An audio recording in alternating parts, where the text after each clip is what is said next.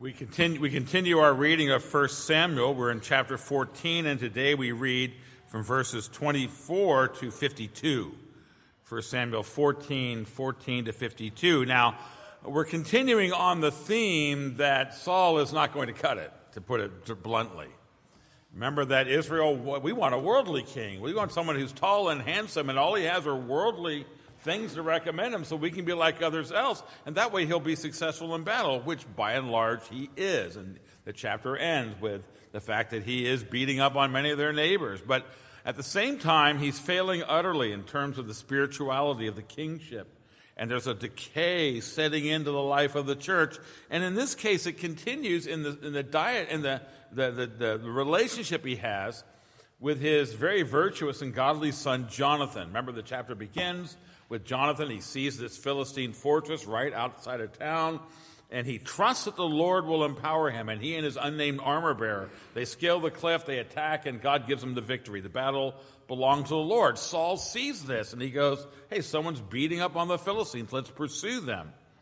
And in verse 24, he makes a rash and foolish vow. Saul laid an oath on the people, saying, "Cursed be the man who eats food until it is evening, and I am avenged on my enemies." That's a very curious command to give in a hot environment where there's a huge amount of physical exertion for those who are chasing down and pursuing your enemies. It'd be better to, feed them and to give them strength. I think what's going on there, it is kind of playing a game with God of the kind that we foolishly play. Maybe we have a dear person who's stricken with a deadly disease, and we'll say, Lord, take this disease from my daughter and give it to me. Or I know someone who had a child who was deeply depressed, and he prayed, Lord, let me become depressed. And I want to say, we don't need to do that. Just ask the God of grace. We don't need to manipulate him. We don't need to trade with him. Let's just go before our sovereign God. What Saul sort of said was, Lord, we need your power. By your grace to do your will you give it? He didn't need to. And what happens is we complicate things in so many ways. Well, Jonathan doesn't know about this. And Jonathan's spearheading the attack, and everybody's hungry, and there's honey all over the forest. And he sticks his staff into the honey, and he puts some in his mouth, and the text says his eyes brightened. I'm sure some of you would give a chemical and biological explanation for how that happened. But the honey gave him energy. And someone goes to him and says, oh, you didn't hear? Your father says anybody who does that is going to be slain. And poor Jonathan, you think of him, he's like going, trying to honor the Lord here. Well, afterwards, nightfall comes, and Jonathan points out, because everybody's starving, they didn't get the success they should have had. And so Saul wants to know if they should renew the attack by night. And one of the priests who's present says, let's not forget to ask the Lord. By the way, it's going to be characteristic of Saul and the Sauls of the world that they forget to ask the Lord. And there's no reply from the Lord. And so Saul is going to break out the Urim and the Thummim. Urim and Thummim. Now, these were the lots given to the high priest. This is just for Old Testament Israel, a yes-no way, a way of dividing between people. He says, we'll put me and Jonathan on one side and you on the other to see who's guilty. It falls to Saul and Jonathan. He goes, well, now it's between Jonathan and me. The lot falls on Jonathan. And then he goes, well, we're going to kill Jonathan. And you're going, I don't think we're cultivating the spirituality the Bible's seeking here. And the people go, no. I'm sorry, we're not slaying Jonathan. He's like the only godly thing we've got. And we're told that they ransomed him, they redeemed him by his power.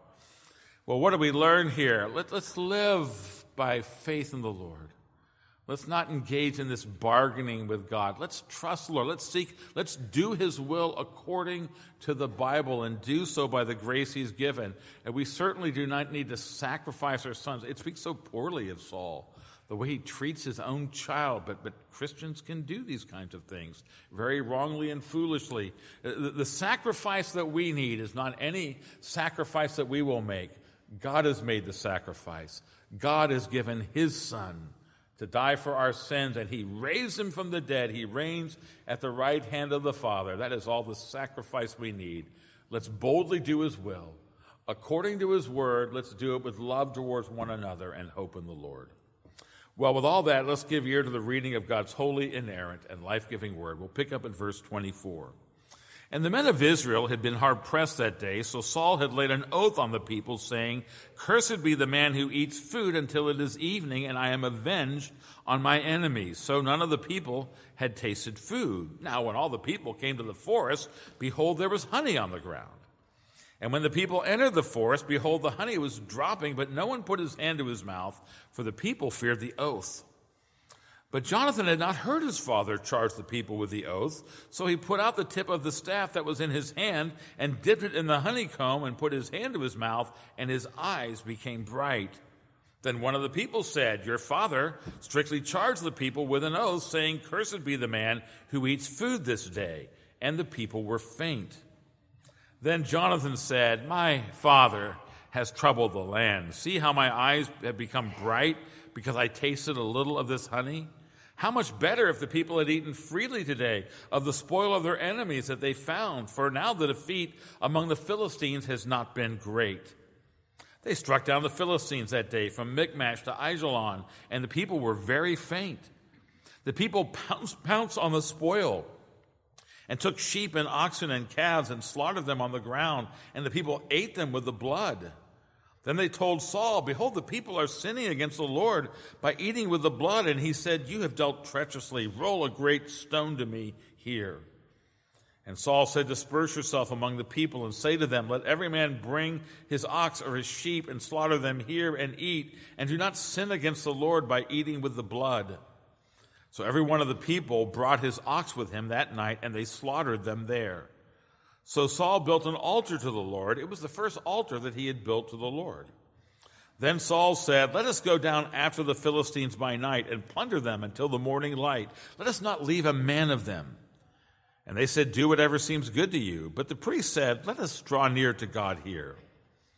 And Saul inquired of the God, "Shall I go down after the Philistines? Will you give them into the hand of Israel?" But he did not answer him that day. And Saul said, "Come here, all you leaders of the people, and know and see how this sin has arisen today. For as the Lord who lives, who saves Israel, though it be in Jonathan my son, he shall surely die." But there was not a man among all the people who answered him. Then he said to all Israel, "You shall be on one side, and I and Jonathan my son will be on the other side." And the people said to Saul, "Do what seems good to you." Therefore Saul said, "O Lord God of Israel, why have you not answered your servant this day? If this guilt is in me or in Jonathan my son, O Lord God of Israel, give Urim. But if this guilt is in your people Israel, give Thummim." And Jonathan and Saul were taken, but the people escaped. Then Saul said, "Cast a lot between me and my son Jonathan." And Jonathan was taken. Then Saul said to Jonathan, "Tell me what you have done."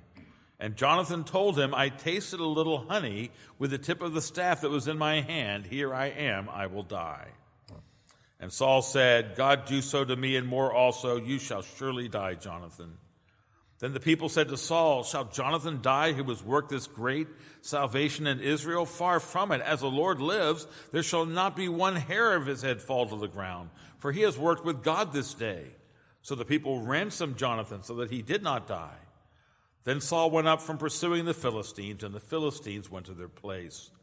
When Saul had taken the kingship over Israel, he fought against all his enemies on every side, against Moab, against the Ammonites, against Edom, against the kings of Zobah, and against the Philistines. Wherever he turned, he routed them. And he did valiantly and struck the Amalekites and delivered Israel out of the hands of those who plundered them. Now the sons of Saul were Jonathan, Ishvi, and Malchishua. And the names of his two daughters were these: the name of his firstborn was Merab, and the name of the younger Michal.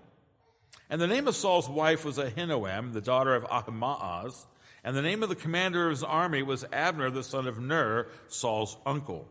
Kish was the father of Saul, and Ner, the father of Abner, was the son of Abiel. There was hard fighting against the Philistines all the days of Saul. And when Saul saw any strong man, any valiant man, he attached him to himself.